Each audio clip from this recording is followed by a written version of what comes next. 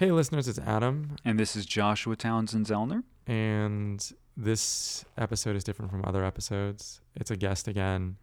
We've been curating and looking for the type of people we wanted on this show, people who could speak really articulately and specifically about how they work creatively and shed light on the storytelling process. And we found her. Yes. Tanya Swerling. So I know you guys like who's Tanya Swerling. Okay, so I guess I'll give you the credits, although I always hate giving people credits because they're like, oh, now we believe she has something to say. But anyways, she's been the editor on Glow, Westworld, 6 Feet Under, Big Love. You know, like if there was a major show that you cared about, she's probably done it. Yeah. But more importantly than that, she's just so focused. What were we saying after she left? Like that she was one of the most articulate interviews. We would ask her a question and there would not be one There'd be like, oh, this is the answer. Yeah. Yeah. So, I mean, the depth of entry that she does in our interview is insane. yeah. If everybody was blessed to have someone like this person on their side in a creative project, sky's the limit. I think that part of what Josh and I have been trying to do is bring you people from the part of the creative process that you might not know about, particularly in a collaborative genre like TV. And editors play a huge role. Mm-hmm. You know, she talks really well about how she will cut scenes in different ways to make them feel and look different, to tell the story in a different way. And so anyone who works in a visual medium, I think will find this fascinating. And even prose writers who write novels, I've even had this conversation with people about like, how do you visually enter a scene?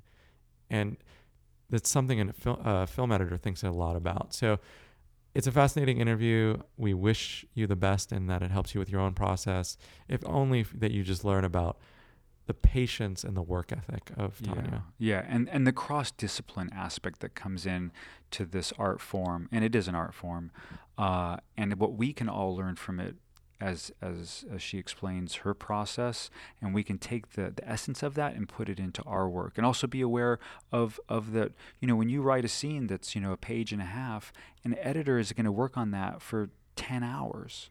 So, you know, really make it sing, make it work as an actor, as a writer, as a director. Yeah.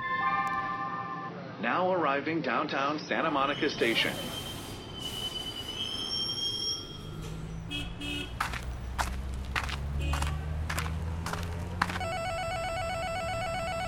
Hey, Adam. It's time for Notes on Your Notes.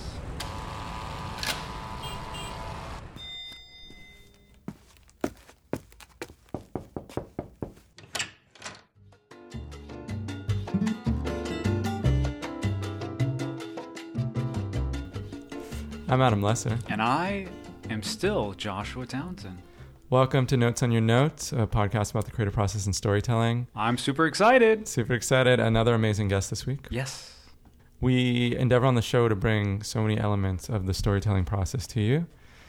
And so today we have a very famous, very amazing editor. Mm-hmm. Tanya. Tanya. Introduce yourself, Tanya, to our listeners. I don't know about famous. My name is Tanya Swerling, and yeah, I'm a film editor. Been doing it about, I don't want to give away my age, a few years. Long enough to know. Long enough More to know. than 10 years. More than 10 years, More yeah. than 10 years, Yeah. okay. And less than a century. I never edited film, but I did start when we were editing on film. So I film. have that background. Oh, yeah. wow. Okay. Yeah. Tanya's being bashful. That She's dates worked me. with some very famous people. And, Very. I have worked with some good people, yeah. you know, I actually wanted to start this episode with a really basic question, and it's something that came up when we were talking, which is, I think a lot of people don't actually understand what you do and like how critical it is to the process. So if someone is a writer or an actor and they've never stepped inside an editing bay and seen what you do, how do you explain to people what it is, where you are in the process and what role you play? And is bay a good term? I mean, because sometimes people think of like water and Baywatch, and I mean, you know, because in editing bay, it's like, is it more of like a lagoon? Yeah, that may even be incorrect. No, we still use bay, and I like it. I'm a water person, so Okay. I appreciate that. Well, are you like Aquarius? Or No, I just like water. I try to keep Josh away from astrology as much as possible, and I fail. It's a happy place for me. Good, happy place. Yeah. I would say editing is I think in the past I've likened it to being kind of like a thief, basically. And that is that I get to steal all the best bits from everybody's work and put them together. Hopefully I succeed in doing that. Now we work on the computer, so we get bins of material, and there are little frames that represent those takes. And we still get a line script. We still get a script that tells us, what coverage equals what performance, and what camera and what angle and all those things. And our job is just to sift through all that material and assemble the scene in the best way we can. And it's a long process. For instance, we could get material for one scene. A scene could be, say, 2 pages long, and 2 pages could equal 2 minutes, depending on what the material is. So the director may choose to film that scene simply with a wide shot showing everybody in the room, and then maybe picking up a couple images of key people. If it's a scene between 2 people, then it would probably just be, one shot of you, one shot of me. Sometimes they'll do 2 cameras at the same time, so they'll get a medium shot of you and then a really close-up shot of you. So depending on how much material the director chooses to shoot for a scene, I'm meant to sit and kind of go through everything. I'm meant to go through everything and basically assemble the scene the first time in the way that I envisioned it from reading the script. And I typically let the film tell me what it wants to do out the gate, because I don't want to force it to do anything yet. So, for instance, if a character walks in a room and the camera follows them and takes them just to a seated position, I'm probably not going to have them start to walk and then edit to them in another angle sitting down, because I can tell that the director's intent was to follow that character in, have them sit down, and that's what has brought us into the scene. So there are certain things that are, without question, I'm going to use that in the scene. So you're actually you have so much experience that you can, and a language you've developed with directors, that you can actually tell what their intention was between the script and the footage that you get. Typically. Yeah. Ideally. Yeah. Especially with directors you've worked with before, right? Because you're more used to their language, or you can talk in shorthand. Yeah. And a lot of times, more and more they're using multiple cameras just because they can. They're less expensive these days, so you can have 2-3 cameras on set, whether you need them or not. And a lot of times that second camera, which we typically call the B camera, is just because they've got it. So the scene may very well intend to play in a 2-shot and just let us, the audience, live in, us watching these 2 people sit in front of us. The B camera is picking up a close-up just because they have it. So my initial gut is like, oh, well, the director wanted to cut to a close-up at some point. They shot a close-up. When the truth is, no. They just had a camera there. Maybe maybe they were just protecting themselves. Maybe they wanted the studio to believe, oh, we're covered here. We've got a shot of the guy in case we need it. Yeah. When in fact, no, I want this done in 1 shot. So I will always do versions of scenes, trying different things, because I want to explore. It could be better. Maybe the director thought, oh, this is going to work great in 1 shot. And then we watch it and we realize, the performance wasn't exactly great for these 2 lines. You can tell the actor's kind of trying to find it. Maybe we should make an edit here. Maybe we should cut into the coverage for a couple of beats to help that performance. Yeah. And then we can drop back to the wide again and finish there. So I always work in that way, just because I know down the line someone may say, hey, we need to do this, so I'll have it in my back pocket. And the challenge with my job is because we get so much footage these days, it's kind of hard to get through it all. It's kind of hard to anticipate every version someone might want to try. And because we're not on film, it's not like, oh, shoot, I cut that frame out and it's on the floor now. I don't know where it is. Because you're on the computer, you can do many, many versions. Yeah. Wow. Yeah. What I love about when you talk about your work in terms of process is that you see all the imperfection. And we're so used to seeing this finished end product of a perfectly done TV show, even at very high levels. I mean, you worked at very high levels, shows like Westworld, and that there are always going to be parts of the process that don't work perfectly. And you are responsible partially to helping make the best version of that come through. And you use a word a lot sometimes I find super interesting. You use the word intent a lot.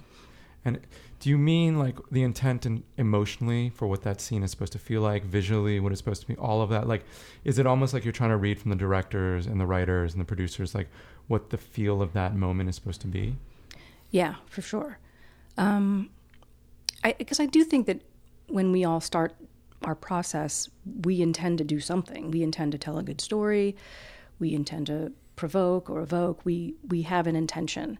And because there are so many different creative people involved in the process, everyone's intention might be different. And, you know, what the director sees in the script might be quite different from what the writer had intended initially on the page. And when we get to the editing room process, really, truly, we try and start there. We try and honor the script. We try and honor the director's vision as much as we can, because that was the initial intent. But if it doesn't work, for whatever reason, we need to adjust it. Yeah. And so it may not necessarily follow anyone's original intent. It's so funny, Josh and I were talking about this on a recent episode. Like, you know, as a writer, there are certain scripts I go back to and read again and again. Tony Gurlow's script from Michael Clayton, or Nora Ephron's script from Harry Met Sally, or The Verdict by David Mamet. And it seems like on the page, when I read these scripts, everything fits perfectly. Every scene leads to the next. Everything that's set up pays off. Narratively, it works perfectly. Although my huge regret with all these scripts is that I could never have read them for something like The Verdict, which was made, I think, in 1982 with Paul Newman. I could never read that script without seeing it through the lens of Paul Newman's performance and Sidney Lumet's direction. And we've talked about this, which is that, like, sometimes at a stage in the process, like maybe the script level, something can seem so perfect, and then you go out and shoot it, and it can seem so perfect, and then and then it can go to edit, right? And then suddenly it doesn't have that same feel, and it doesn't work, and someone is not moved. Like, if there's an emotional moment, and you've also said the flip side can happen, right? Like, sometimes stuff does not seem, like the dailies don't seem great, and you get into the edit booth, and like a talented editor can just make it hit that note it's supposed to hit, or tell that story it's supposed to tell. And I was just like wondering, from your perspective, what do you think happens? Like, what do you think goes on in those processes where something that looks one way at one part of the process starts to look a different way in another part? I think when we read, if we have a good imagination, we're filling in those blanks. So when a writer describes something very well, your imagination, sees what that writer gave you. Now, you may picture it slightly differently. I mean, you may read a thing about a character, and you might picture an African-American character for whatever reason. And the writer always thought, no, this is an Asian American. I think the reader brings a lot to what it is that they're reading, and you visualize it. I know when I read, I visualize the scenario, and I think then when you take that work and you give it to a director, their visualization of that is different than the writer's. I mean, hopefully it's close enough. Hopefully there's a total collaboration there where, if the writer intended this long, beautiful introduction to a character, and the director decided that he's going to start on an extreme close-up of this person's face, that's a very different opinion of how to introduce a character. Just by hearing you and listening to you, I'm getting the idea. This is what I'm hearing, is that you work intuitively, because you have so much information that you can like run a filter or however you do it by reading the script and knowing the director's taste. You can intuitively go to what they're seeing. Is that? Yeah. And I think because I work in such a visual aspect of the process. I mean, I know the director does as well, but I really approach things having to do with rhythm. There's a lot about what I do that's rhythmic, and I can read a scene, and if I know, we do a tone meeting. By the way, I do you think that's really? Interesting. Typically, we do a tone meeting with the executive producers and the director and the writer. I started thinking today it could be interesting to have the actors involved, but that might be too much. Yeah. But leave them out. Yeah, they need to have their own their own little sense of what it is. Go to your green room. And the purpose of that is, I think, for everyone to get kind of on the same page. Yeah. And I've worked with directors before where I did not have a tone meeting, and I got the film and I started cutting the scene, and he comes in and says, no, this is supposed to, and okay. Had I known, I would have approached the scene differently. Or I'll get tone information from my producers, because television is predominantly a producer's medium. The directors bring what they bring and they go, and the producers stay with the project and change it. I've had directors say to me, I did not recognize my show on the air. It's completely different from what I delivered. That doesn't sound like a good comment to hear. Some people are thankful, but most are kind of like, all right, I don't know what happened there, but that looked a lot like my script, huh? Yeah. And what's interesting about that is if two people don't quite agree what the tone of a scene should be, or what a character's approach to the scene is, you have to stop arguing about it. It has to get done. So a producer may feel that a director doesn't quite get it, has a different opinion, and is unwilling to come around and even do a version. I mean, we do this all the time where it's like, do one that you like, but make sure you do the script too, and the actors are totally hip to that now, and they're like, no, I'm not doing the script because I don't like it, and they won't. And because what ends up happening is we use the script. We don't use the ad lib that the actor thought was a better choice. I mean, sometimes we do, because sometimes it is better, but a lot of times their focus is narrower than ours, because we have a sense of the whole series, and they're in the moment, and which they should be, and they shouldn't worry about it. They should trust us that we're keeping track of the bigger picture. But when a producer comes to me and says, listen, and this actually happened in a recent project, we need this beat in this scene. The director doesn't agree. So please, when you look at the material, see if you can craft that moment, because we're going to need it. And you can save it. You don't have to put it in your cut, and you don't have to even bring it up to the director. But in 3 weeks' time, pull that out of your back pocket, because it's really important for us to have that moment. And I wouldn't know that if they didn't tell me, and I wouldn't even be able to help the director in a way. There are times where if I know the producers want something specific from a scene, and either the director didn't agree or didn't get it, if I make it and it works and it's interesting, there's no reason that a reasonable person wouldn't look at it and just see the value if it is. They may, I've had that happen many times. I didn't picture it this way, but it works. Thank you. I had a director. That's like a way of complimenting you. Yeah. we don't compliment in our business. It takes too much time.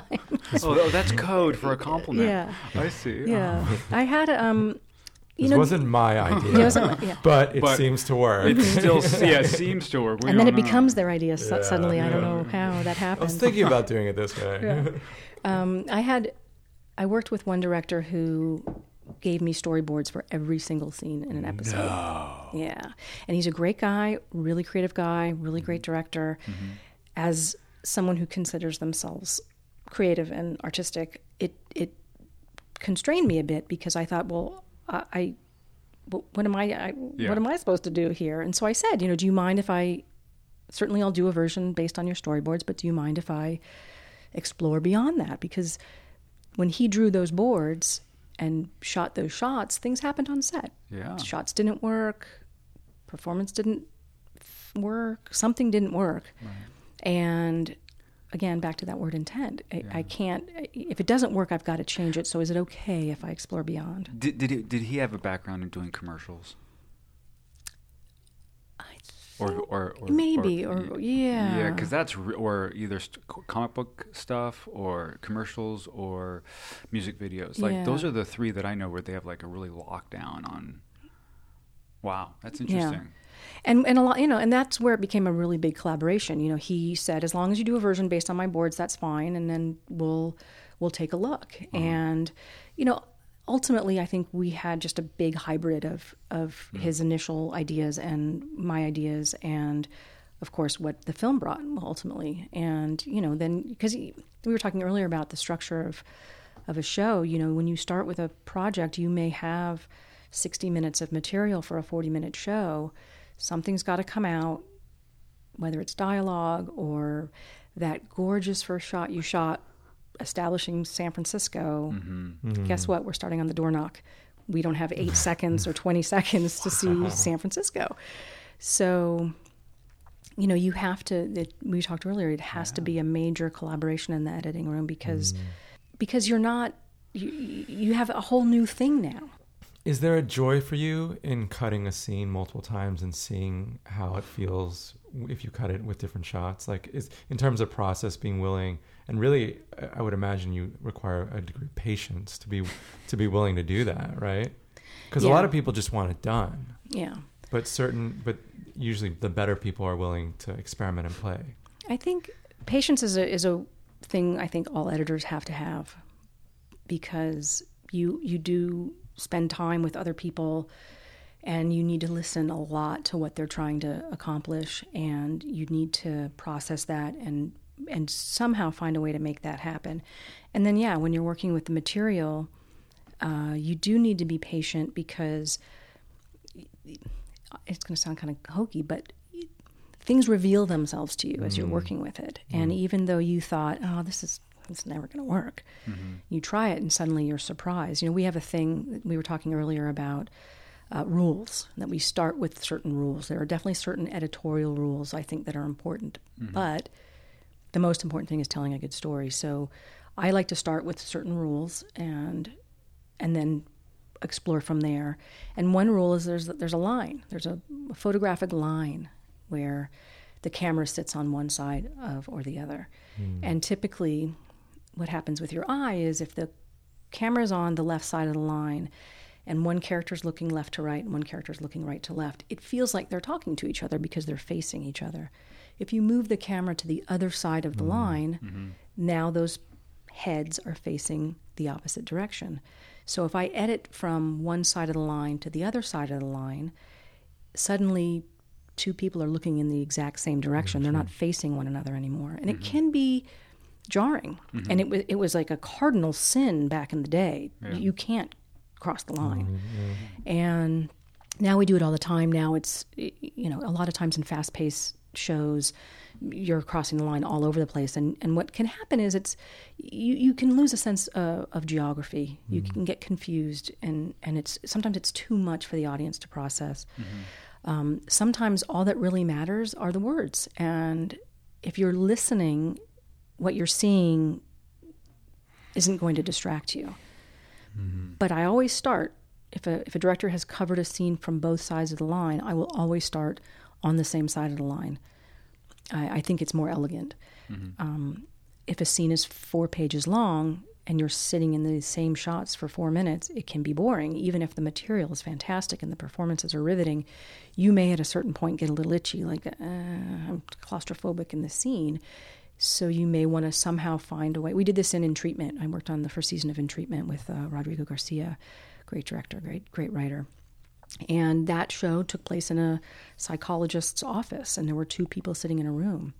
And they were half-hour shows, and at some point the directors always found a spot to cross the line or adjust the frame so that you didn't feel like you were just stuck in these same shots. And it could be movement. It could be someone getting up and getting a glass of water. It could be somebody crossing their legs in a different way. It can be anything that can kind of pull you, seamlessly to another angle. And then the rest of the scene would play on that side of the line. So that, again, these are rules that I think are important to follow and then break, because no one cares. We were talking earlier. By the way, everyone, we were talking earlier about names were named. Yes, names were named. We were just talking about the bottom line is you've got to tell a good story, and you've got to keep your viewers interested and involved and curious about where the story is going to go and what's going to happen to these characters. So if I have to cross the line to do that, and even if it's an inelegant cut, it doesn't matter. We were talking also about performance. If something goes out of focus, but it's the best performance, you're just going to use it because you don't want to sacrifice throwing the audience out by a sudden not great performance because of a little focus buzz. Yeah. It's interesting you mentioned In Treatment. That first season was so good, and one of the things I liked about it is like they had such a monumental job because it really is a show with just two people in a room. And they had to use the like small gestures and small hand movements. And I'll never forget, there's like that moment with the one character who's attracted to Gabrielle Byrne, and she puts, their hands meet on the table, I think. But there was such like, you really had to get creative with physical movement when you shot that, because otherwise it would have been so, I couldn't just imagine just two camera back and forth, how boring that would have been to watch. Yeah. After a while. That was I love your smile on that one. You're like, yep, me. When I got that Come job, visit my job. I took that job not only to work with Rodrigo because he's so great, but because I had come off of something that was challenging. I don't even remember honestly. I love your was. code word, challenging. I love code with you. It was challenging. It was challenging, and I thought, I'm going to go work on a show where there's just two people in a room and it's a half hour. It's going to be a breeze. I'm going to have like 6-hour days. It's going to be great. And it was really one of the hardest shows to edit because imagine the weight on Gabriel, because he was in every scene, and it was 30 minutes of material. They would shoot in 3 days, each episode in 3 days, and it was a lot to ask of an actor to retain all that information. Yeah. And how was continuity on that too, if you're working so micro? It was pretty good. I mean, those actors were really great. I would say the challenge with that show, I'm going to tell an out of school tale. I feel like it's long. We've waited long enough. We've had some time on that show. We would shoot the patients first so that Gabriel could have a chance to learn his dialogue. And oftentimes during that process, the discussion would happen, maybe there's a better way to say this, maybe there's a better way to have this conversation. Well, we already had one side of the conversation filmed. So when we'd turn the camera around to Gabriel, and if we'd made adjustments to the dialogue, it would be like, okay, how do we figure this out? So it was, and it happened often, It sounds like a really fun sound editing job. Particularly because like in human dialogue, we respond tonally to what someone has just said to us. Yeah. It was a lot of hard work, to be honest. And, but when you have, like, Gabriel holds that frame so well, he's so compelling just to look at. And especially in that show where his job was to listen to his patients and really process, and you were just watching him on his, seeing all that happen on his face. If we didn't have that, we wouldn't have been successful. So all the work we did behind the scenes to make that not seem like a boring show, we couldn't have done it if we didn't have great performances. Yeah, as you're talking, I'm wondering, this might be a broad question, but like, what have you learned about actors and acting that advice you would pass on from having seen, hundreds, thousands of performances again and again from an editing booth? Because I have heard some editors say like, oh, that actor is a bit difficult to cut. Like, right? It doesn't mean they're a bad actor, but just like there's certain, like, because you probably see such detail. So I'm going to follow up with that question. So interested on the technical side and the organic side. And I don't mean like Whole Foods organic. Oh, okay. Clear. I would say what actors shouldn't worry about is messing up, really, because it's not a play. My dad said something funny the other day. I was telling him something about working on material where everyone was trying to get things in one shot, and he said, you know what you call a movie with no edits? A play. So I would say, well said, Dad. I would say not to. Here's an example. If you're delivering a long paragraph of dialogue as an actor, and you get almost to the very end, and you say a word wrong, right? If you can, just stay focused and stay in. Because two things can happen. We can re-record that word, or I can find that word in another one of your performances. And if you're pretty close, if you're the way you speak is pretty typical from take to take, I can fix that word. But if you stop and go, oh damn, I'm sorry, let me go back. Now you go back one sentence, and you pick up one sentence and you finish strong, well, I still can't use that entire take because you didn't go all the way back to the beginning. Yeah, because you screwed up. Yeah. So, what that will end up requiring is a film edit. Yeah. Whereas maybe there's a chance that I could fix that in the audio and prevent an edit. So I can, your performance is so great. I would love to be on you for this entire paragraph, but for that word. So now what I have to do is, and that would be a piece of advice I would give actors. Again, I don't want to, there's so much going on for them to just deliver. But this is really important because here's the thing is that you use the word stay in, right? So using that to stay in, because if you break the scene, you jump out of character and, you break the moment. Then now there's no hope for that. And what you're talking about is, in actor language, is integration. So in real life, people don't say words perfectly, so we can integrate that and make it even more powerful. Yeah. That's great. I was just thinking before you said that there was a scene on 6 Feet Under. I don't remember what season it was. And one of the characters, again, same thing, great performance happening, line is flubbed. So ultimately I used a different take where the performance was probably just as good, maybe not quite as good, but the lines were delivered correctly.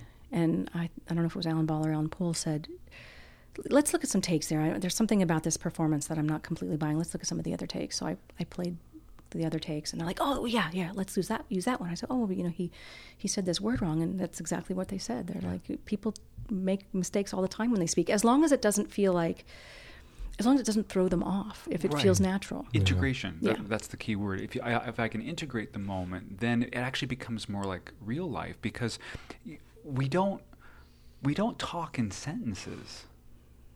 We talk in thoughts and ideas.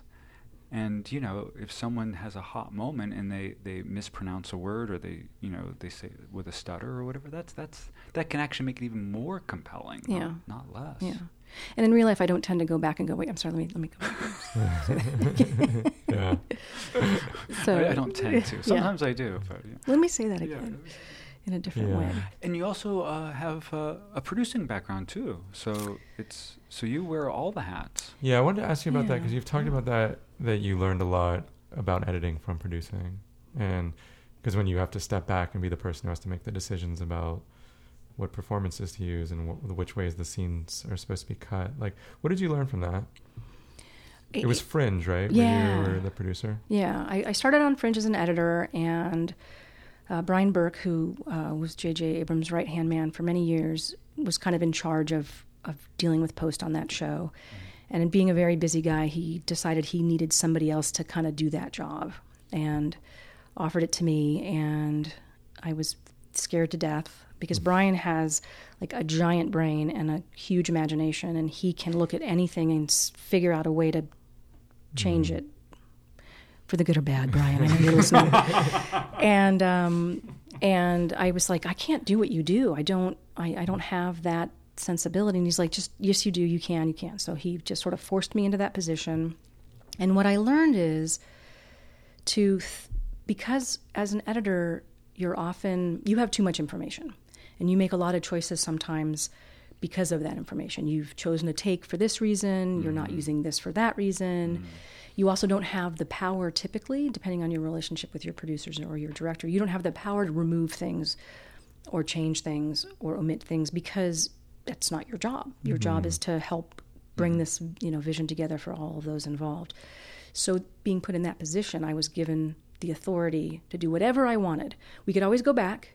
We always had the director's cut. We always had the editor's cut. Yeah. But the writers agreed, like, if you think it's stupid, or you don't think it works, or you think it's confusing, take it out and see what happens. And so having that freedom really allowed me to look at the material not with such a technician's hat on. I still feel like I'm creative as an editor, but when you're actually given authority to craft the work without worrying about making your boss mad, you can look at it the film a completely different way. And ultimately what that did for me is it made me a better editor, because it allowed me to realize how much more I could do if I was just given the authority. And even if I'm not given the authority, I still do those things now. And if it comes up, this isn't quite working, do you have any other ideas? It's like, here's my idea. Yeah. My brain is exploding over here. That is amazing. Yeah, because there's an aspect for everyone. And it's not always an external force giving them permission. So they don't give themselves permission. Right. I mean, you see this with writers all the time. Like, they get very hued to what they think the story is and what it has to be. And there's maybe another part of them that says, well, this character is actually most interesting, or I want to follow this scene a different path, but that's not what it says on my outline. And so they essentially don't give themselves permission to do that. Yeah. And they don't maybe get the best, or is not as imaginative as it could be. But there's a huge issue around permission. Yeah. And you were in a position, you've kind of had an interesting role, because you've been in a position where you were the person who got to give yourself permission, because you were the person who ultimately was responsible for that narrative. Right. Yeah. Yeah. And, it doesn't end with me.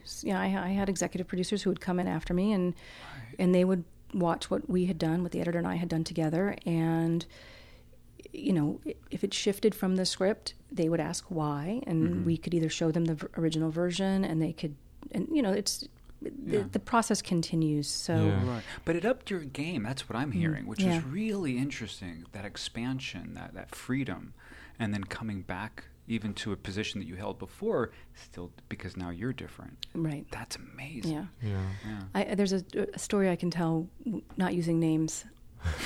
Or no titles. Pronouns are allowed on this show. We'll put the pronouns in the show notes. All right. BMW. Yeah. Where a show wasn't working as people thought they wanted it to work. Code. No one really knew what was wrong. They just couldn't really put their finger on it. They just knew that it wasn't what they wanted. I love it. There were lots of elements that were working, but it just didn't quite deliver. And someone came to me and said, "You need to redo this so that it's what we want." Not the director, not the producers, because they felt like they were at that point compromised. And I'm not putting anybody down. Everyone, did amazing work. But again, you come to the end of the process and you're like, it's not what we want. Like, how do we get what we want out of this? And who can we give freedom to explore this, who doesn't have any kind of preconceived notion? Right. The director might not be the right person because they know why they shot something, and they may not want to see beyond it. They may not be able to see beyond it. They may completely disagree with this question and this request. So who can we have take a stab at this who won't be influenced by anything but the request? The work. Yeah. The work. So I sat down and I thought, oh my gosh, I'm going to be fired. And I did something that wasn't 100% original. It's, there are certain things that we do to tell stories that work a lot, and that's why they're there. That's why they work. Yeah. So I basically took the end of the show and I put it at the beginning of the show. And the idea was the show didn't end up like this, but at least it gave them the understanding that there are options that we can utilize to try and make the show you want. How did they react when you showed them your cut? There was a few people who were thrilled and loved it, and there were a few people who didn't like it. Yeah. Personal taste. Yeah. But the idea was, initially when you're watching, you just kind of didn't know what you were watching, and you didn't know who you were following, and you were confused, not in a good way, about what this was. And by taking the end of the show and putting it at the beginning of the show, what you were doing was you were kind of telling the audience a little bit like, this is basically about what you're going to see. And it was still mysterious because you weren't sure who this person was in this tale. You knew they were going to play an important part, but it almost gave them an ominous presence. So when you're watching the person do good, you're kind of like, but is he good? Because at the beginning of the show, he was maybe not good. So it was an interesting way to start the project. And like I said, it didn't end up that way. It just, again, it was a consideration. It was a suggestion that let everybody know that, we have options here. And you need to be given the freedom and not have the pressure of the people who disagree, telling you can't do it. Well, you opened up like, I'm being these big gestures here, but you opened up like a new vision of what could be, even if it's not the one. It starts the ball rolling to create other things. Yeah. One of the most important things I'm hearing you say also is this thing of like, it needs to be unique in the sense of like pulls you in, and like you're interested and you want to know more, but not so much that it starts to alienate. And that's a very tricky balance to find for storytellers, actors, writers, editors. Yeah. And it always intrigues me how we get to that balance. I always say Breaking Bad in their first, did an exceptional job of like, what the hell is going on? And yet it's so weird, and yet I'm pulled in. Yeah. Yeah, that pilot is often so looked at in that regard because it really, it's the end. The final scene is the first 3 minutes of that pilot. Right. But they made it in the RV going through the desert. It's like, and the guy's in his underwear. It's like, what? Yeah. It's not easy to pull that off narratively, to tell us, to make us so. That has to come out of such a deep character transformation in the first episode, because we have to become so fascinated in how this character got from A to B, and B is very far away. Right. Yeah. And it's a great setup when it works, but sometimes either the distance that they traversed isn't far enough, or we don't completely understand their motivations for going there. Or it's just alienating. It's just, sure, it's random, but it's like, huh? Yeah. And then there's disengagement. And that's bad. That is bad. Dropouts. Dropout. Josh uses the word dropout constantly. Yeah, dropout. When the audience is no longer engaged with the story. So and you tell me, because like in the work I do, I feel like there's about, you can have 3 dropouts in like within 15 minutes, and most of the time they'll stay with you. But if you exceed 3 dropouts, they check out, the audience. What's your experience? I know the ideal is no dropouts, but I would say the hardest thing that we face is that first 8 minutes. Yeah. And I think people will, I know myself as an audience, once I'm in, you can do anything you want. Right. And I'm probably going to stay in. Yeah. Even if I disengage for a little bit, I've invested this first like 10 minutes, and you've intrigued me, and I kind of want to know where this is going to go. And I think the thing about streaming that has been so beneficial for some of these stories is that if you give someone immediate access to that next episode, if they were a little bit, I don't know, let me watch one more. And then by second one, you're like, okay. I mean, if you make somebody wait, if you've got a kind of questionable first episode and you make somebody wait a whole week to remember that's on and to tune in, they may not. And we've done that in the past where we thought, episode two is a little bit stronger than episode 1, but episode 1 has to kind of be what it is because it's setting everything up. They oftentimes air 2 in a row when they premiere. They used to do this on network TV all the time. They would do a 2-hour premiere because they knew that if the audience could just see where this goes in episode 2, we're going to have them. Gotcha. If we rely only on episode 1, we may not get the same return audience. And I have watched shows that ultimately I'm so happy I did because I was able to watch 2, 3 in a row and really kind of fully engage. Yeah, it's such an interesting question because it raises this question of pacing. Like I was thinking about The Wire as you were talking. The first time I watched The Wire, I didn't get it. And fortunately, I saw David Simon speak at the Getty last year. And one of the things he said is like, everyone tells me about how how great The Wire did. The Wire did great after it went off the air. and I thought to myself, that's exactly right. I watched it after it was off the air and I had the DVDs. And I think if I hadn't had the DVDs and I hadn't been able to just be like, I'm totally intrigued by something here, but this pacing is incredibly different than what I'm used to seeing in a quote-unquote cop show, even though I know this is different. Eventually, over time, I just like, by the 3rd episode, I was like, these characters have me. And when you talk about streaming and you use the term 8 minutes, it's tough now. There's so much content. Yeah. And then I imagine, like, even from where you sit, there's a lot of pressure for that first 8 minutes of the pilot to be really riveting and grab people by the throat, because if not your pilot, 700 other pilots will be watched. So Yeah. here's what I'm hearing you guys talking about, which is like that thing of like the first one has to be engaging to some degree, but it doesn't have to be out of the park. But the second one has to be right behind it, so for all listeners too. So if your first date doesn't go very well, Right. what the idea is to do is to have a second date like the next day, even if you think it's like a bomb, because it's through repetition that you're I was just going down a different road. Well, no.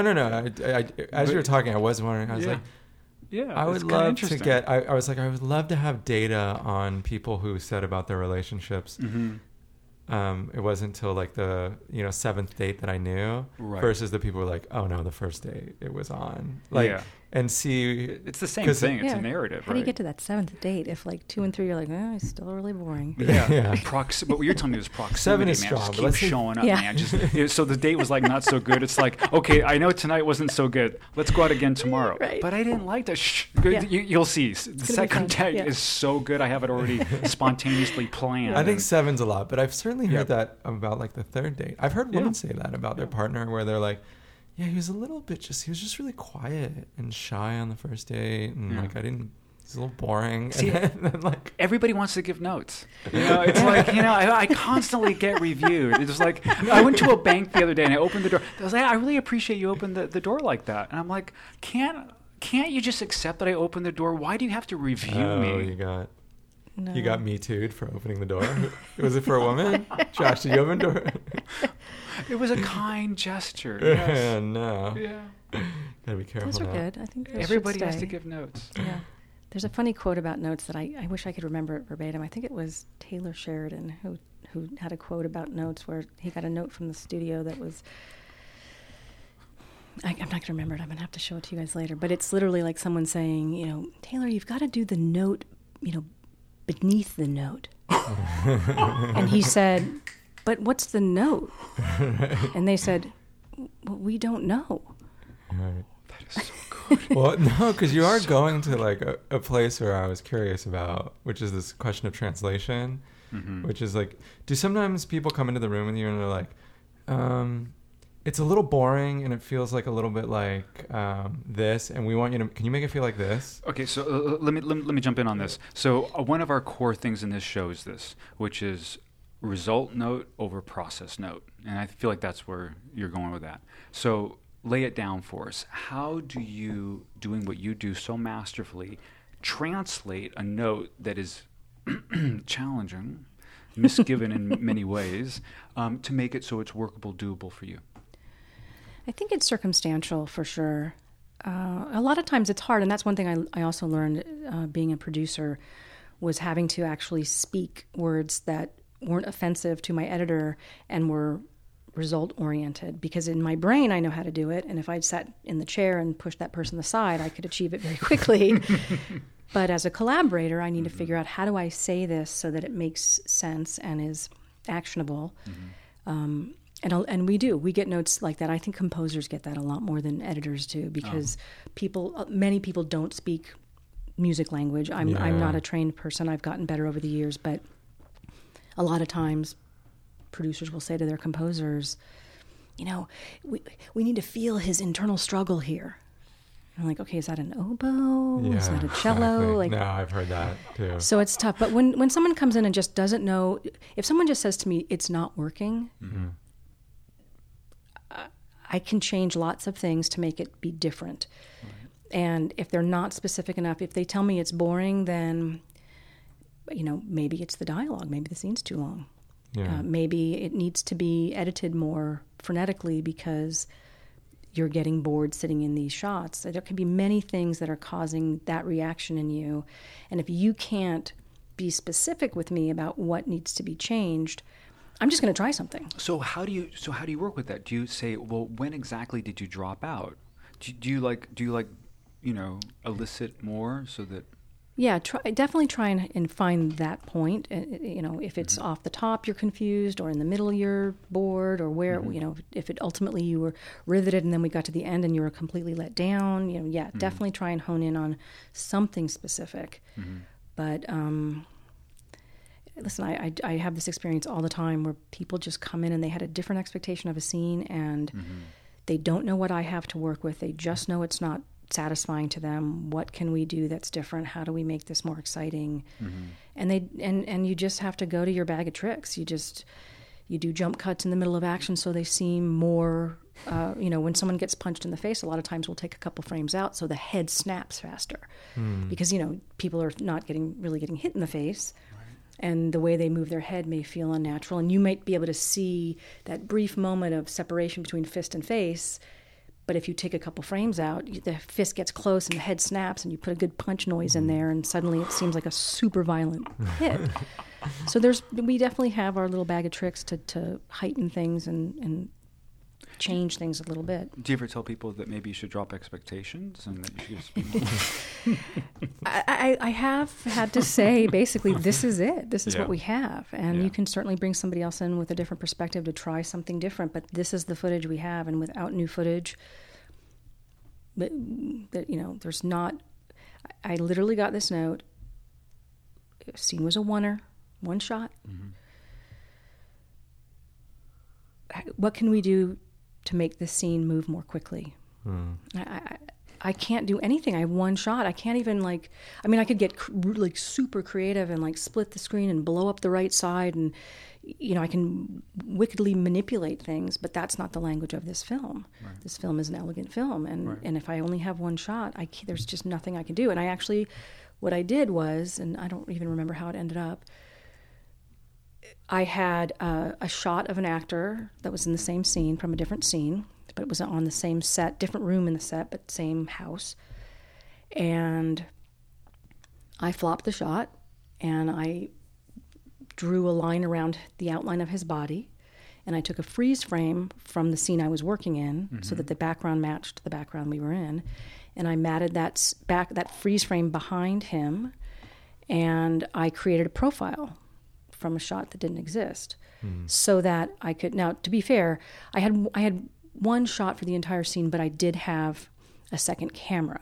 So even though it was still one shot, it was a different angle. I just couldn't cut to that angle for a lot of different reasons. So I used this completely manufactured profile shot to bridge between the great opening shot and this other shot to finish the scene. And so that's, again, that's the imagination you have to kind of have. You have to go into your film and just say... How long did that take? How many hours did you have to invest to create that? Honestly, once the idea hit me, not that long. Because you can, it took some time to find the right, you're looking for that before slate, after slate moment of the set where the camera's actually either in focus or out of focus or whatever it is you're looking for. I always try and have movement, so sometimes I'll look for a frame that is before action so that there's a little bit of float. Because sometimes we can do that now in post too. Of course, we can take a freeze frame and add a little camera float. And in the old days, we'd add film grain so it looked like something was moving. But once you find your bits to composite, it's fairly quick. And then we ultimately hand it off to somebody who's a professional visual effects person who can create that more seamlessly. But when push comes to shove, you've got to try and find a solution. And it's scary because a lot of times people just don't believe you at the end of the day, where they're like, well, you made that shot. Don't tell me you can't do it. I've seen you do it. Yeah, you just made more work for yourself. Exactly. What was I thinking? That's fun. I mean, it can be really like a super high when you discover something you didn't realize was there, and you made it work, and no one noticed, and it's definitely a moment to celebrate. Creativity. Do you ever watch those scenes and be like, God, I wish I could have shot this. Like, if I could get this back. Because it's like you have the perspective of knowing later what you wanted it to actually look like. Yeah. We are guilty of that. We are, because we are the end of the road, so we can see why something didn't work and very easily say, oh, you know what I would have done. I'm not a director, and I don't really ever aspire to be a director, but you do visualize, and that's another thing I would offer to everyone in the process. Not necessarily a director, because they're obviously very visual, but even writers and actors, if they can picture themselves in that scene and the rhythm and the pace of that scene, it can inform how you perform, because it's likely if you have a really long speech, there's going to be a cutaway to somebody listening. And you can kind of probably figure that, they're probably going to be on me for this part of the scene. They might be off me for this. And they're going to probably finish the sequence with me. The point of view might change. It might be all about the person listening. So we may spend a lot more time watching that person process what they're hearing.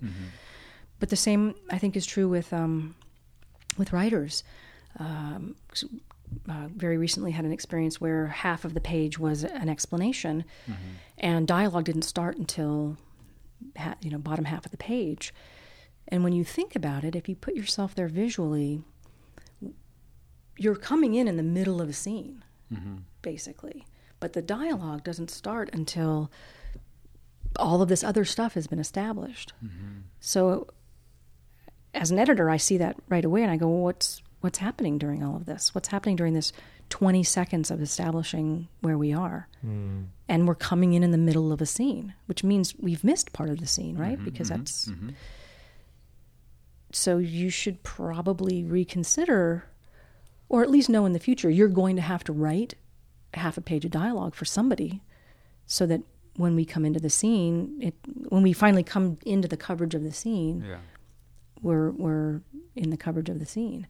So I think it's really important to be as visual as possible for each of the roles that you're playing, because I think when you look at that script page, there's no way you can look at that script page and think, okay, well, what's happening during this 30 seconds? We need to help that, because if nothing's being said and we're coming in the middle of a conversation, it doesn't make sense. Right.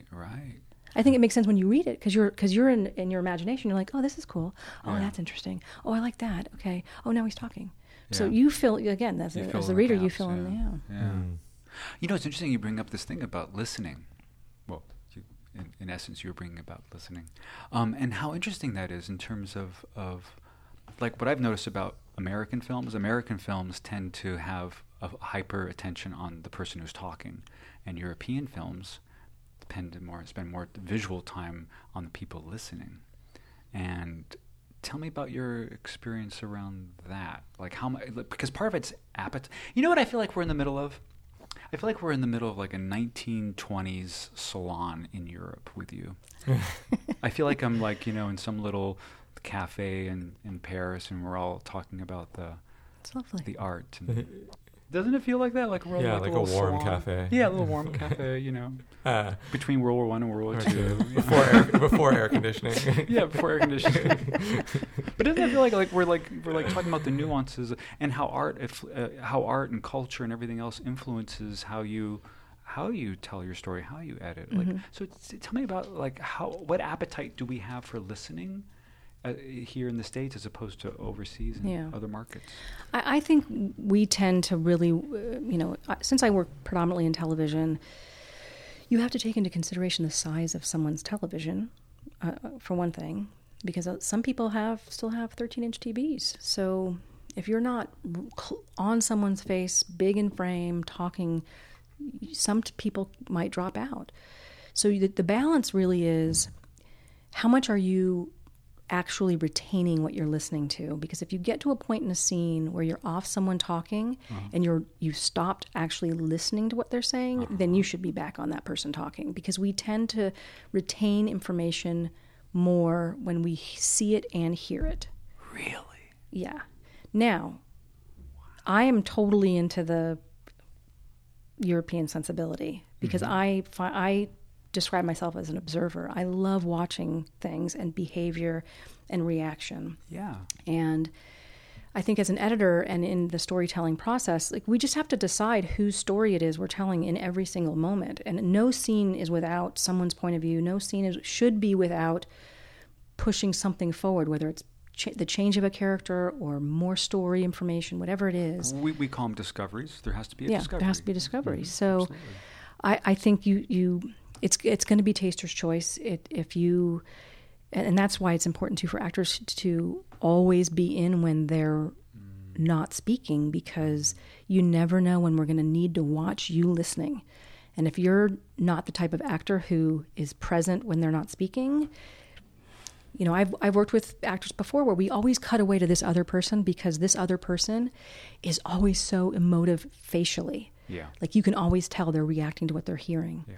Even if it's not the same moment. I mean, it could be a reaction from later in the scene, but they're always doing something with their face. Whereas this actor kind of always looks bored if they're not talking. So it's often hard to cut to that person listening because they're not really listening. Right. When they're in the scene. And I'm going to call this out, listening with a point of view, how the character thinks and feels in that moment. Absolutely. Yeah. It's critical. I mean, you can get so much more screen time. Be selfish. It's all about screen time, exactly. baby. Yeah. It's kind of an odd irony because basically what you're describing is happening is the actor who is disinterested, we're not going to be critical, but let's just say they are the egotistic one because they're not on the screen, end up with less screen time because they didn't want to actually be, or, we're not trained to be present at all times. And I imagine it gets hard when you're doing like 15 takes and the camera's not on you, but that's maybe not. But Josh would say that's pro, baby. That's not an excuse. That's not an excuse. You want to show yourself on. But yeah, you got to be pro. You got to show up. And that you have to give. Yeah. It's about, this is an art about giving. I'm always impressed with actors who actually stay through the entire process to allow the other actor to react to, and who actually perform with them even though they're off screen, because that can only help the person who's on camera. Everyone, the whole project. Yeah. Absolutely. Yeah. Well, I'm excited about something. Uh-oh. We've hit that moment in our show where last night I went out and I went looking for a cacao bar just for you, Tanya. Thank you. That we're going to share. And I came up with, so I tapped into, who you are, the essence of your being, and then I put my left hand, because feminine energy, right? Of course, and I have to, because I'm under a new moon influence, so that's important too. Yeah. Anyway, so I went through it, and then energetically, it said here, I like its bright fruitiness. And that's by a chef out of London. Okay. So that was a bonus burger. But I actually felt like this is Peruvian. It's 75% cacao. It has bright, dark chocolate tones, but also smoky and a little bit of coffee flavor. Who makes this chocolate? This is called Original Beans. Okay. And so that's what we're going to... So we all get to enjoy this with you. I have friends who are editors at like literary magazines, and they get manuscripts and submissions all the time. And I feel like the only thing we're going to start getting is chocolate bar companies sending us. We're like, because we've started doing this with guests, where they always get chocolate at some point in the episode. Yes. Yeah. Sponsored by. So here's the sound. We're actually like opening. In case you thought we were in a professional studio. Oh, that's funny. The other thing I want to chat about is this thing of, and I'm personally challenged by this, which is the organizational aspects of the creative process and the creative aspects of the creative process, and merging those two. Mm-hmm. And I because of certain things that I do with NLP, I know you're left brain dominant, so which is great for your purposes, but how do you balance both? I think it's really important because being creative is exhausting, quite frankly. You know how it is. If your brain just doesn't stop. You're always trying to either figure something out or and so the organizational side of it, I enjoy because it gives me a break. It keeps me productive. And it keeps informing me about the material that I have, but I'm not thinking. So for instance, there's a program you can use now with the Avid software. I don't know what it's called anymore. It used to be called Scripter or ScriptSync, where you can actually go through it. You can import a script into your Avid, and you can basically assign the footage to the script so that if you want to check every performance for a certain piece of dialogue, you can just click on this little clip and it will play them for you. And for me, the challenge is that when you have these crazy deadlines and you don't have enough time to get through your 6 hours of film, you may rely on that. And there's so much stuff that happens in between. And you have to get back to that at some point. You may not have time. But the facial expression, the whatever it is that isn't happening in those little bits, you need to familiarize yourself with. So what I do, even though we have that technology, and I'm sure many editors still do this, is I do what I call a pull sequence. So I will go through every take, every camera, and for every performance, I will pull those takes. So let's say there's 4 takes of one actor performing this scene, and they have 5 lines of dialogue. So I will edit together the first line of dialogue every single take I have, the second line of dialogue every single take I have. So ultimately, if I want to go back and check that performance, I can just play that sequence, and I'll have those 4 performances in a row for every single line of dialogue. And what I'll also do is, I'll cut it as if I'm cutting the scene, but I'm not thinking about the architecture of the scene or the subtext of the scene. I'm simply doing performances. So I'll cut all of your shots together, then the next line of dialogue is yours, so I'll cut to you and I'll do all yours. So I'm basically cutting back and forth between the performances, and I'm also pulling reaction shots. So I'm watching your take while you're listening to this guy say this. Oh, you had a really great look on your face there, so I'll pull that as a reaction shot. And so then I end up with this long sequence of every single performance that I've been given and every single reaction, and that way, because I did something really naughty when I was an assistant editor and first learning. My editor, Casey Roars, the great Casey Roars, taught me that you need to watch every frame of your film because I cut a scene for him, for us, and we had the director in the room, and he was like, "Oh, that's really kind of inventive, the way you just, played that moment all in sound effects. It's kind of interesting. Tell me, why didn't you use the shot where the guy actually jumped off the back of the boat?" And I was like, "Oh my God, I didn't see that. You shot that?" I mean, I didn't, that was my internal voice. And then it was followed by, "I'm fired." And Casey looked at me after the director left, and he's like, "What happened?" And I said, "Oh my God, I got to the end of this dialogue of the scene, and I didn't check because what happened is, typically if there's a big action piece, they won't do it in every single take. They'll wait to the last take because if the guy's jumping into water, he's wet, and they can't dry him off in time to reset. Right. So they only do it once, and they do it in the last take, in the very last thing in the last take. Well, I didn't look at it, so I've never done that again. And I comb through every frame just to make sure that I'm getting all the best stuff. And what that does is not only does it make me watch everything, and it starts to help me form my pattern and helps me get in a little bit more deeply into the material, but I'm not really being creative. I'm being structural. I'm just pulling bits and looking at stuff and getting to know it. But okay, at the same time, I understand you're working on a technical level, you're working on structure. I totally get that. At the same time, you're like building this huge library of all these moments of different takes of the same scene, and you have to like, oh yeah, I want to go this. That's so much data. Yeah, it's depending. I mean, I'm currently working on a project where I'm editing 3 episodes at the same time, so I'm not. My callback isn't as excellent as it typically is when I'm just working on one episode. But it's just retention. You watch it enough times, you work on the material enough times, when the director says, "What take did you use?" And you say, "Oh, I used take 3 because in that take you were focused on this guy and you kind of edged this guy out, and I felt like it was more about him and not about him." And so you just remember because you've spent so much time pulling it, looking at it, considering it, trying it, and we have this horrible term we use now called an assembly. It's called a burst assembly. Yeah. Yeah. I don't know any editor that actually just assembles anything because that means you haven't put any thought into it. Right. Our first assemblies there's actually quite a lot of work that goes into that. Now, it's not certainly fully evolved. It's probably nowhere near being fully evolved. And in fact, you can't really know what you have until you have everything because each thing informs the other. So even though I thought I cut the scene out the gate really, really well, really impactful, I have all these wonderful moments and beats built in. Well, I did that in scene 2 also, and I did that in scene 3, and now I've got 50 scenes in a row that are fat with moments and beats, but not every scene deserves that and can sustain that. Right. So now I have everything, and I can go back into scene 1 and go, okay, all I need in this scene is that one moment between them. The rest of it is really expositional, so I don't need to spend all that time. So the big picture informs the macro, definitely. Yes.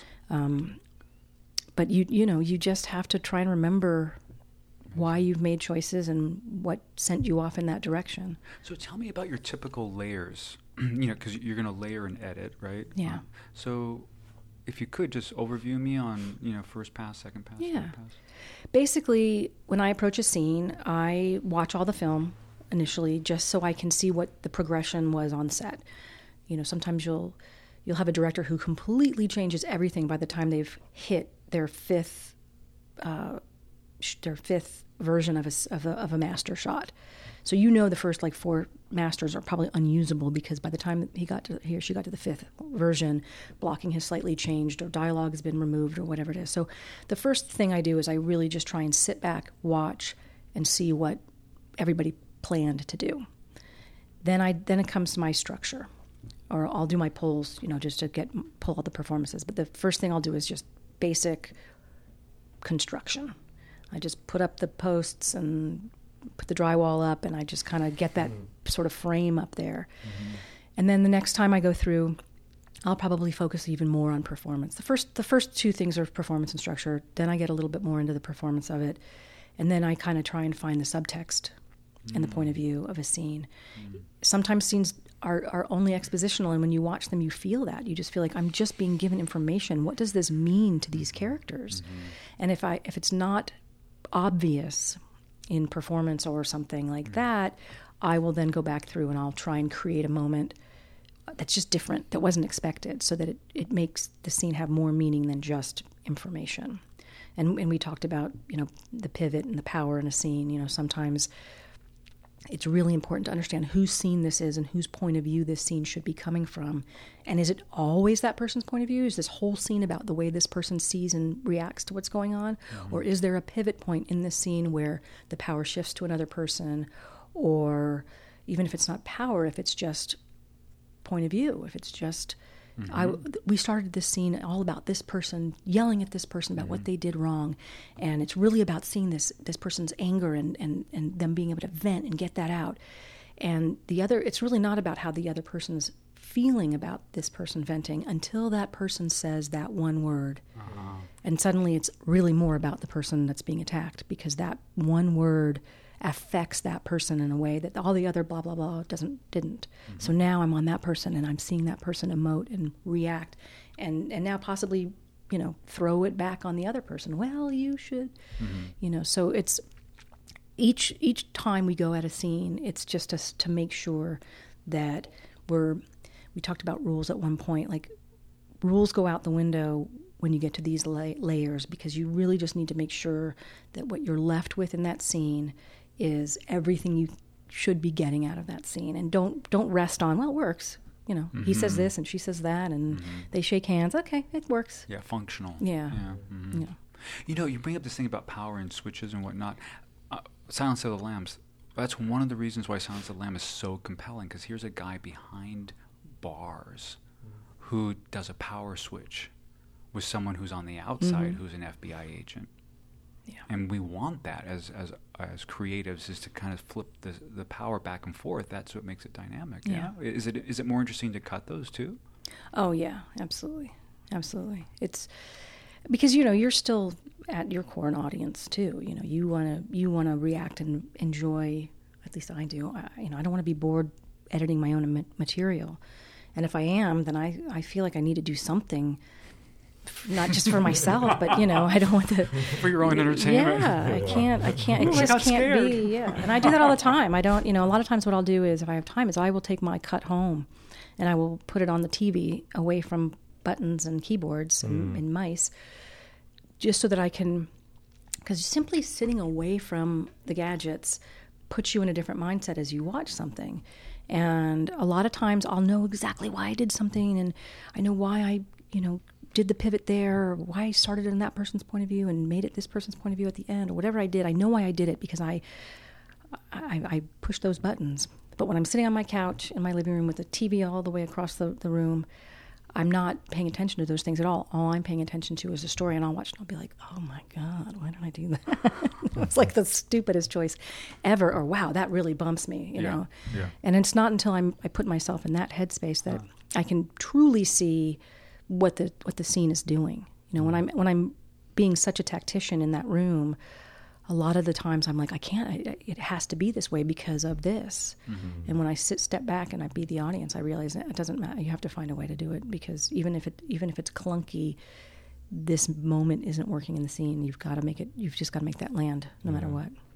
Yeah, it seems interesting because you don't have the benefit of time. You know, you're under such deadline pressure to deliver a show by a certain time that if you can put that down and take even a few days and look at it again with fresh eyes.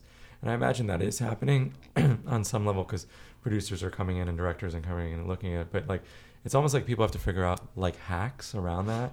And one of those things that people do is taking it to a totally new environment and watching it on a different screen. Yeah. Because otherwise, you know, when you've just been in your edit bay for like 10, 12 hours, it's hard to have perspective. And Definitely. The same thing happens in writing and drafts. And it's like people get too close on a script for too long, and then they show it to someone else and they're like, well, have you thought about this motivation for this character here? And they're like, oh, but you know, they can't see that when you're so close. Mm-hmm. You know, but it's tough when you're on, you know, deadline to deliver the episode by Friday. Yeah, the more time you have, obviously, for everybody. I mean, it can hurt you too, because you can overanalyze, and certainly the more people you get involved. We talked about this at one point. You know, crafting something by committee is not ideal, because everyone's going to have their own way of seeing something, and each person's point of view has value. Ultimately, there should be one person, you know, deciding whether they, you know, if you talk about like who's on camera and who's not on camera, like if you have a really strong director, if you have like a Quentin Tarantino or you have like a Steven Soderbergh, what you get from them is what they want you to see. They don't come back and go, hey, can you give me a note on how I handled that scene? They want you to see it this way. It's their vision. If you don't get it, if you're confused, let me explain it. You know, find someone to explain it to you, and then watch it again and see what it means to you. Whereas in my area of work, we have so many people weighing in all the time that it can get kind of muddied, and you don't have that objectivity. You don't have that space and that time. Do you think that it's interesting to hear you say that, because I didn't really think about. Well, let me put it this way. Do you feel like in television sometimes that is sometimes the risk, because there are so many players, and even as much as maybe the show is the showrunners, like at some point, like there can be a lot of different voices and a lot of different comments, and it can be difficult to maintain that singular vision? Absolutely. And it depends on who that showrunner is.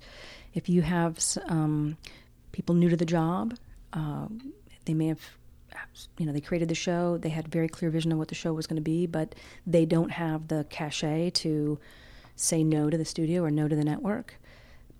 They have to try and make those people happy, because they're the ones that are ultimately paying the bills. Whereas if you have like a Matthew Weiner, it's like, is it Weiner or Weiner? I don't know. Anyway, Madman, the guy who did Madman. If you know, he is a very strong personality. He had I know some people that worked on that show, and he wasn't, you know, he was a tough guy to work with, but he knew what he wanted. He you know, clearly he's extraordinarily talented, and he wouldn't put up with, you know, you'd get network notes and no, I'll do that one. Where other showrunners feel like, I have to do every note that they give me because they're giving me these notes. And if you don't push back, they will walk all over you, and they will always, all due respect to studio executives and network executives, but you know, part of them wants to be creative too, and part of them wants to weigh in. And I think there's a line that has to be drawn as to what their support should be. And, you know, I don't think they should be telling you what your dialogue should be. I don't think they should be telling you the type of sound effect a door knock should be. I think they should tell you how they feel as an audience member. You know, they should be your audience. They should be collaborating with you on that level. And I think, unfortunately, when you've got so many young people in this business now and so much content out there and people just clamoring, there's not enough experience to push back and to be that strong visionary and that singular visionary, because you're just so happy they bought your show, and you just want to get it on the air and you want to make them happy and have them, get season two, we'll handle season 2. We'll know season 2. But then by then you've created monsters and your execs, they feel like that they're co-producing your show. Wow. Yeah. Single vision. That's what I'm really hearing you say is someone in the creative world of that project needs to have a single vision to take it all the way through. I think so, yeah. And at least if it wins, it wins, and if it dies, it dies. But at least you've had that, as opposed to death by 1,000 notes. Yes. Yeah. Yeah. And I think too, what's important is if it's filtered to that person. For instance, your note from the network may be nothing anyone wants to do, but someone's having that reaction. Mm-hmm. So that singular visionary can say, that auteur can say, okay, I hear what your problem is. I'm going to fix it so that it keeps within the language of my film. It stays within the character of my film. Translation. Yeah. It's a translation exactly. job. Yeah. Yeah, it's a little bit about understanding that someone's having an experience and their solution to that experience is not necessarily the right solution, right. but that you need to listen to their experience. I always think about the radio show This American Life, because I think one of the things that I know that their editorial team does, which I think is really fascinating, is when they listen to a cut of a show, instead of giving I think this is what I've read, instead of giving substantive notes, they just are like, when am I engaged? When am I not engaged? At that level, that's the note. It's like, when are you interested and when are you not interested? And sometimes when people even will give me a script to read, or I have some friends who are documentary filmmakers and they'll ask me to look at a cut, that's the first thing I try to do. I first try to before I start giving them prescriptions or suggestions, I do my best to pay attention to when was I interested and when was I bored? Yeah. Because how to fix that is something I may be able to help them with, but at the end of the day, they are also going to have to figure out that solution as well. Yeah. And it's super valuable because that's if you give your script or a final edit or whatever to 10 people, and all 10 people say, I dropped out at minute 133, and every single person plus or minus a few seconds says the same thing, guess what? Yeah. And then what you're saying, Adam, is brilliant. Yeah, it's now that's an objective data. Now, creatively, how am I going to... Yeah, finesse. It's an opening. It's let's have a conversation about what you were trying to do here and how you might address it. And that's its own exploration. What did the character want in this moment? What did you think that you were showing that the character wanted? When is that congruent? Then that conversation happens. But to what you're saying, Tanya, it's if an executive comes down and says, I think we should do X here. Right. Right? That's that can become a problem. It's just, I think it's just dangerous, and they can be really smart and they can give really great ideas. I'm not saying that they never do, but I really think the better partner they can be is expressing those moments and letting the people, charged with creating this thing, find a way to solve that for you. And if they can't, then maybe ideas are good to have. But I just feel like everyone has an opinion, so you can fix it this way, you can fix it that way. It's just not helpful. See, this is what I keep going back to, because you're right. Everyone's going to have an opinion, and that's going to be on day 1, and that's going to be on day 999 of anyone's career. Mm-hmm. And we as artists have to be able to translate opinion notes or decipher opinion notes as a result note, most likely, and translate it into process that's viable for the project. Yeah. It's always interesting in this respect when movies or TV shows age well, when they were critically hated when they came out, and then suddenly people find out that 10, 15 years on there was actually this following, and it's a lot of people have downloaded it. And I always wonder well, what happened? What happened? I mean, maybe it was a marketing problem, or maybe it was just that it took people time to get it, and it resonated later in a way. Some things are too. When I worked at Cannell, he created a show called Unsub, which stood for Unknown Subject, and it was kind of it was Manhunter basically, and I think it was before the film. I can't remember, but this had to be this was late 80s, early 90s. And it was basically, this team of experts who were trying to solve these crimes, and each of them had their own talent. And one of the guys could put himself in the mind of the killer and sort of become the killer and try and figure out what the killer was up to. I don't even know if we aired anything beyond the pilot. I forget. I think we might have made 6 episodes. It was dark and it was creepy and it was actually, I think it was actually pretty good, but no one was ready for that. 10, 12 years later, that kind of idea becomes popular, and so it's a lot of times comes down to timing and whether or not the public is ready to. I worked on a great show called Prophet many years ago. David Greenwald, John McNamara created this show. It was still while we were working at Cannell, and it was about this kid who grew up in a box. His father abused him, and he grew up in a box, and it said, I'm not going to remember the name, but it was like Dayton and Dayton or something like that was this company. And he grew up like hating this company because he lived in one of their moving boxes or something. And he vowed that when he grew up, he would get a job there and like destroy. And this was pre-Dexter. So he was like the total anti-hero. This was Adrian Pasdar. It was so good and it was so dark. And I think we made 6 episodes. It was on Fox when Fox first started. And Peter Roth was the head of Fox at the time. Mm-hmm. And Peter had been an executive at Cannell for a while. And I ran into him at one point, and I was like, because they canceled, I think they aired 1 or 2. And I said, Peter, why did you cancel Prophet? We love it. And it was like my first chance where if it had gone, I was going to get bumped up to edit, because I'd co-edited one of the episodes with Casey. And he said, Tanya, no one in Kansas can appreciate Prophet. They just can't. It's just too far away from. I hope that doesn't paint Peter in the wrong light, but he was a smart executive. He knew he wanted something with broad appeal, and that show was not gonna, it was not gonna do big anywhere outside of the big city. Flyover states, no. Yeah, no. But then, then you have a show like Dexter. How many years later? Yeah, I mean, and. Yeah, that show would have been probably fine in the world of streaming, where niche audiences can be carved out. I was curious how your process has been affected by, so much production going towards streaming and, orders for, 6, 8, 10 shows up front. Right.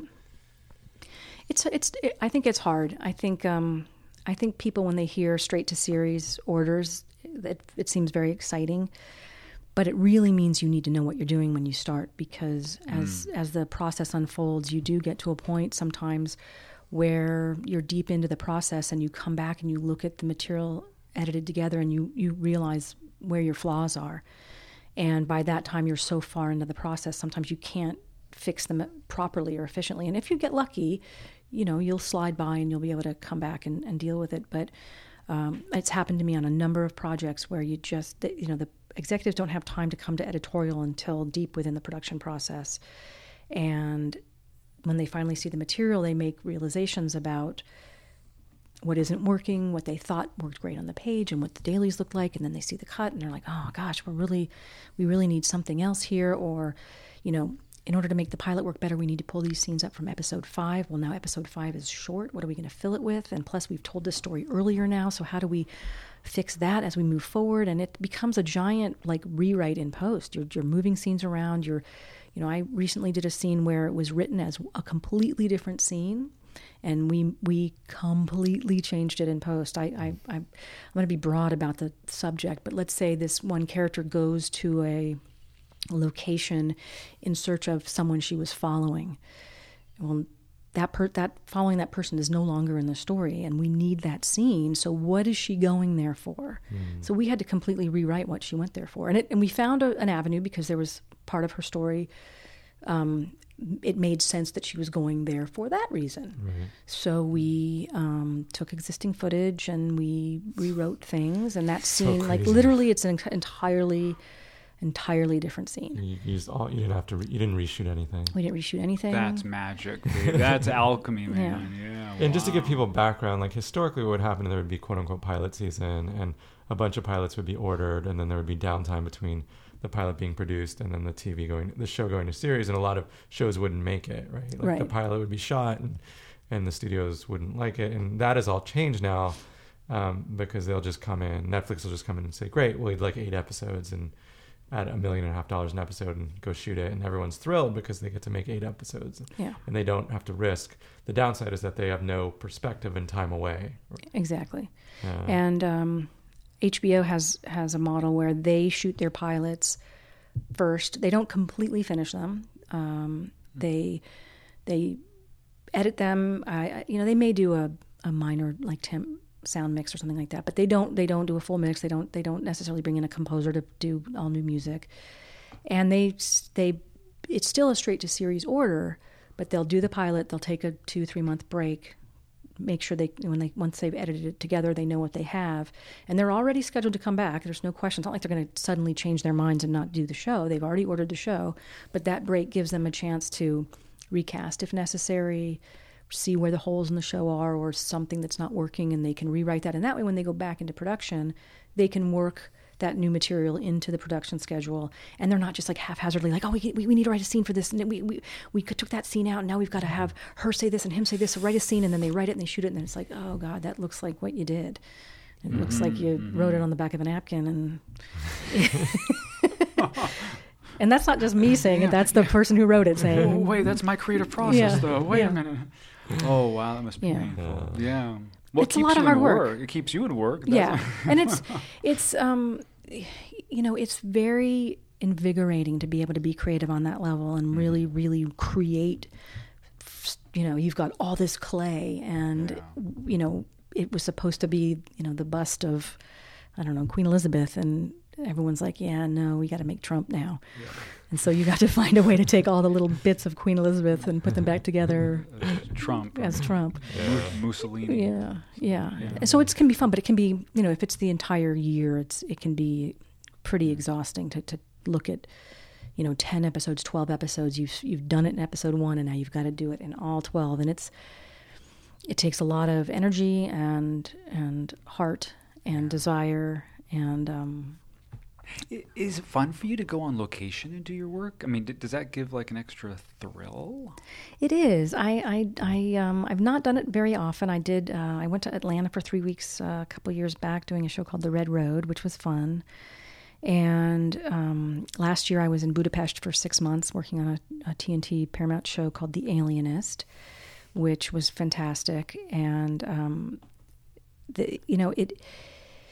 it's interesting to be away from your life because you can really focus. I mean, it's going to sound terrible, but you can just really focus on your work. I am obsessed. I really love, I love editing. I really do. It is a creative outlet for me. So even on the weekends, I might gravitate to the computer to just kind of work on a scene, and everyone's like, oh, you're working too much. And it's like, well, but it's actually fun and it's creative. I mean, I could find other ways to be creative too. You have some special gene, Tanya, because like, having sat briefly for a few hours in front of Final Cut, like, just working on like small personal stuff, I'm like, okay. And then I hear editors and they're like, yeah, I'll throw in another like 8 hours on Sunday because I just want to, look at this scene one more time. And that must require so much. Let me just stop you at Final Cut. Yeah. Oh, yeah. I know that's like probably a no-no. Well, I have not. Now, Fincher still uses Final Cut as far as I know. He made a big investment in Final Cut, and I think that he may be using Premiere now, but I know my editor friends, David Fincher. I know my friends who worked on House of Cards had to learn Final Cut. Really? I didn't think anyone used it actually. Yeah. Oh. I don't know if he's still using it, but I mean, I've talked to editors and they tell me like they spend. I don't think the problem is Final Cut. I think the problem is me like logging that tape hour 3, being like, oh. Yeah. But I mean, because it does record like to sit through, and I mean, we've mentioned this before, but like this is an extreme example, but reality television where there's 100-to-1 ratio or 200-to-1 ratio of hours shot, so TV produced. Yeah. I don't know what those ratios are, but they're really high. So some editor is going to sit, right? And they're going to have to watch 100 hours of footage. Yeah. And like that, and the whole time pay attention, stay focused, and think about what's the story here, right? There's no script, or there's kind of a script, but I mean, I'm just impressed with the level of focus and detail that you have to maintain over time. Yeah. So that's the bulk work. On the other side, working on like 2 or 3 hours for just one transition and just getting, that micro work. Yeah. And that's really impressive to me too. It's just like, wow. Well, when it doesn't work. And this gives me so much respect for everyone that came before us that worked on film, because those little details you had to wait for the optical to come back. I mean, if you wanted to do a dissolve between one shot to another, you had to figure out how many feet before the cut you wanted it to start and how long it happened before that cut and how long it lasted after that cut. And you have to know, like, for instance, if I'm doing a 30-frame dissolve, it's going to take 15 frames from the end of one edit, whatever's on the film from that frame 15 frames later, and then the next incoming edit, whatever's 15 frames in front of that, that's what creates your 30-frame dissolve. So if an actor, like if you're dissolving from like an actor sitting, looking over the ocean, and you dissolve to a sunset, if like at frame 27 the actor blinks, you're like, oh crap, I don't want him to blink. But you've already sent this out to the optical house to make, and then they've taken a day to make it, and they send it back to you, and you watch it, and you're like, oh geez, I should have delayed the dissolve. I should have pre-lapped the dissolve by 2 more frames so that the blink would have happened while we were coming in on the sunset. Now on the computer, you can do whatever you want 1,000 times and find that perfect spot and that perfect moment. So I just want to, for anyone listening, we're talking about 2 frames. We're not talking about 2 seconds here, ladies and gentlemen. We're talking about microseconds. Yeah. That's high detail. Yeah, frames absolutely matter. And some people I'm kind of annoying about it because I sometimes pay attention to things that I shouldn't be when I'm just an audience member. But I notice eye flits. I notice mouths, where mouths are, and I pay very close attention when I'm editing to the physicality of the frame that I'm editing to and from, because I pick up on it. If someone starts to move as I'm editing off of that frame, I pick up on it and it bumps me. So I will do my best to make sure that if there's movement in the frame, that I match that movement on the incoming frame, or if I don't want it, I find a way to get rid of it. And with the technology we have now, we can paint things out, we can do whatever we want. But I'm very, very specific on that level as well, because I do feel like I don't think anybody knows what good or bad editing is necessarily. Mm-hmm. They may not know. I've had people tell me, oh, that was edited so badly. Well, it really wasn't. It was just not a good show. You just don't like the show. But they don't know. And so, but I think it's a collective experience. And I think if you something's going to bother someone for some reason and they're not going to know why. And you may look back at it and go, oh, well, because the person's shoulder that the camera was over, they started to talk, but there were no words coming out of their mouth. And then when we edited around to their picture, their mouth isn't moving. So you may not realize what just bothered you, but what bothered you was you saw their mouth flapping or their jaw flapping, and it just caught your attention. That shouldn't catch your attention. You shouldn't be pulled out at all. It just should be, like we talked about earlier, if you notice my editing, then I have failed. Yeah. Could you tell us about like one of your more fun directors to work with when you were in Budapest? Oh, well, I worked with predominantly Jakob Verbruggen. Mm-hmm. He did the first 3 episodes. Uh-huh. And then I worked very briefly with Paco Cabezas, and he's currently doing Into the Badlands, which you guys know. You worked with Paco? Very briefly, I worked with Paco. Yeah. And because we just had Sherman just came on our show. It was just like Paco. Yeah. Who is this Paco? He came in and did episodes 6 and 7, mm-hmm. and it wasn't an episode I was supposed to work on, but just the way it worked out, I took on 7, and I talked with him like for 10 minutes, and then he had to go to Dublin to work on Into the Badlands. So my experience with him was through email and paper notes. And I really like what he does. So I think he's one of these guys who kind of like, you can cut my stuff together any way you want because it's great. I mean, I don't know that he feels that way, but I felt that way about his film because he didn't really, I think he just knew he couldn't invest any more time in it. So I think he felt confident in the film that he shot, and he should, because it was beautiful. And, it was, ironically, it was the episode that TNT put up for the Emmys for editing, which was interesting because it's rare that you put up a mid episode, because usually you put pilots or season finales up because those have the most visibility and more people see those. As you're talking, I'm wondering, are there some directors you work with where you kind of feel like they've cut it in their head before it ever got to you? Like their visual sense is so close, is so tight. Yeah, I have. It's been a long time. Is that constraining? Yeah. But I will say that I have never worked with anybody who is just like, no, just do it this way. I've definitely worked with people who camera cut you, which means they don't do the whole scene from one angle because they know they're never going to use that shot for anywhere else but the opening of the show. Or they know that they're never going to use this extreme close-up for anywhere else but for this ending beat. So they'll limit what you can do with the footage. Right. And that's frustrating because ultimately if you do rewrite and post, you don't have what you need because you don't have those pieces you can fake dialogue over. But as far as I will say, because of the demand and because we can have 3 cameras on set all the time, the frustration I have as an editor right now is that I think we overshoot because we don't know what we want, we don't know what we need, and a lot of times it's kind of like, here's 5 hours of footage, you figure it out. Tanya will fix it. Yeah. Oh, it's okay. Yeah, right. Yeah. No, it's not. What you're talking about is real for everyone, like in the digital world I speak with. Yeah. It's just like, whether it's audio or video, it's just like, well, it didn't cost us any more money to keep that rolling for another hour. So, and then there's an expectation, well, I guess I should do something with it, right? Like there's probably something in there that's usable. You never know what you're going to find. I mean, that's the problem. I can't afford not to look at that 10-minute take because there could be just one thing in there. Thank God. It's like one of those things where it's like, thank God they were rolling because I needed a cutaway of an actor board, and well, there's an actor board, and that only exists while the director was giving them a new note on how to do something, Right. So there's value there. It's unfortunately, it's kind of like I don't want them to stop drowning me in footage because more is always better than less. But it's frustrating because it's that singular vision thing we come back to. It's like plus or minus. There's an old story back in the old days in the 40s and 50s. The director would say, "Okay, I'm going to yell cut," and they'd say to the camera operator, "Don't cut," right? Yeah. And so then they'd actually get real reactions from the actors. Yeah. Yeah. Or tell your actors not to drop out when they yell cut. Give it 2 or 3 seconds because sometimes we want to hang there just a little bit longer, and it's like cut, head moves. Yeah.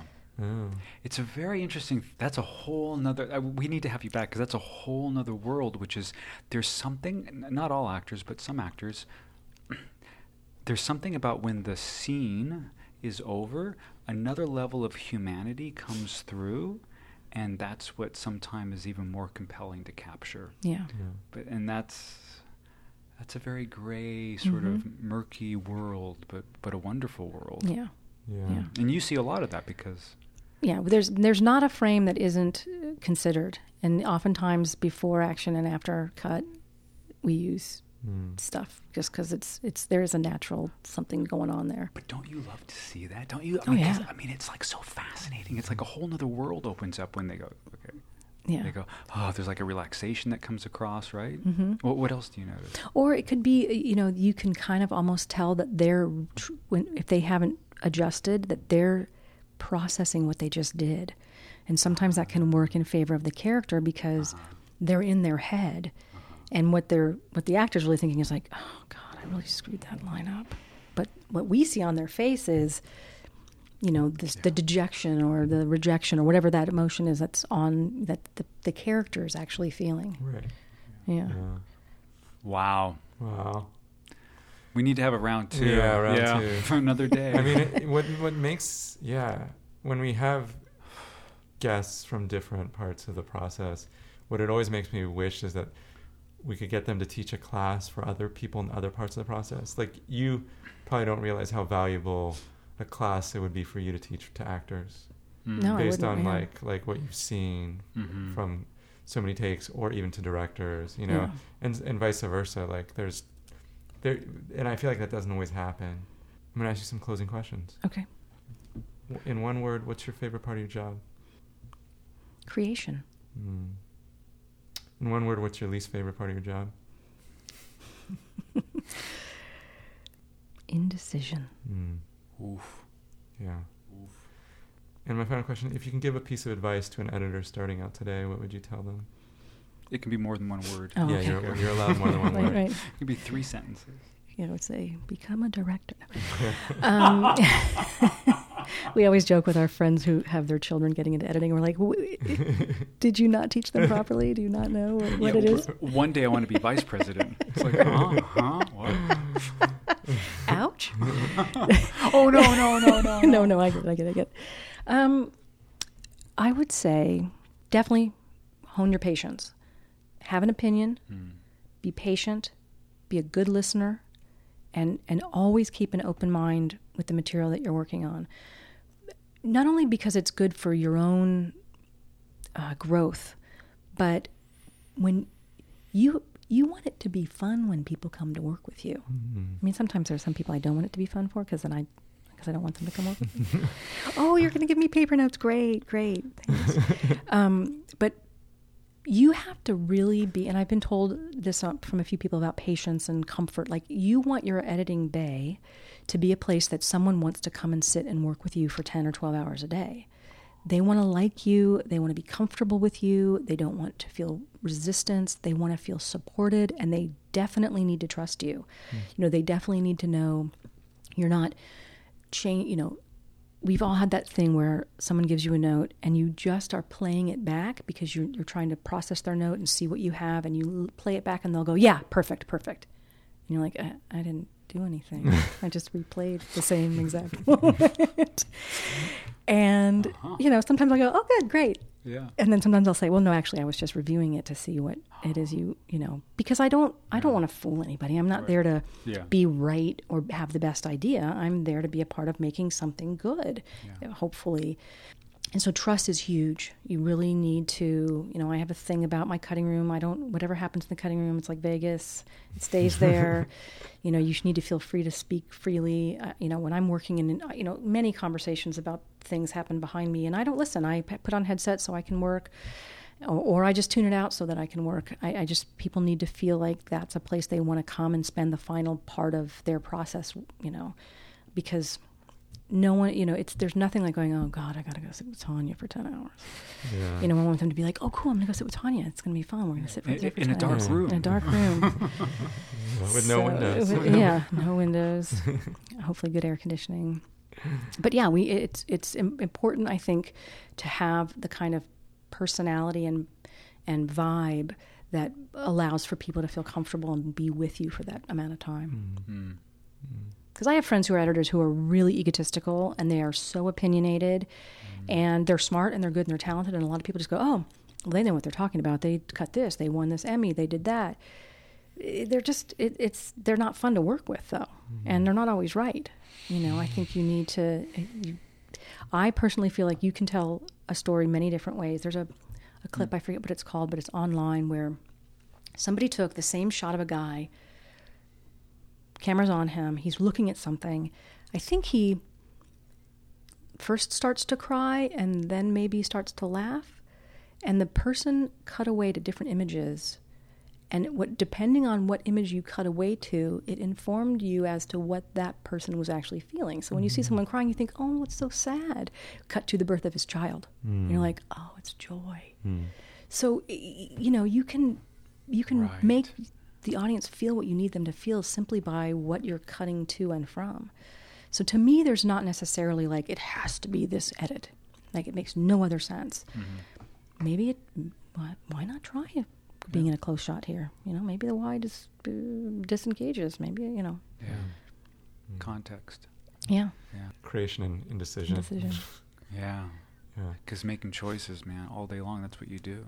All day long. And you can be wrong. I worked with one executive producer, Joel Wyman, really smart guy, really great writer, and we would present him with things every once in a while, and I kind of knew, like, he wasn't sure. But he made a very confident decision, and that was just going to be it. I could just see on his face. But he's like, nope, we're gonna take that out. Let's move on. And it's like, listen, whatever happens. It's not the end of the world if that scene should have been in or shouldn't have been in. No one's going to know. That no one's ever seen it. Right. So it's nice to have somebody who's leading the charge, who no matter what can just make that decision, come what may. It's really important. Tanya, thank you so much. Oh, you're welcome. Pure pleasure. This was such a pleasure. It was a pleasure. I hope this is interesting to folks. Hugely valuable.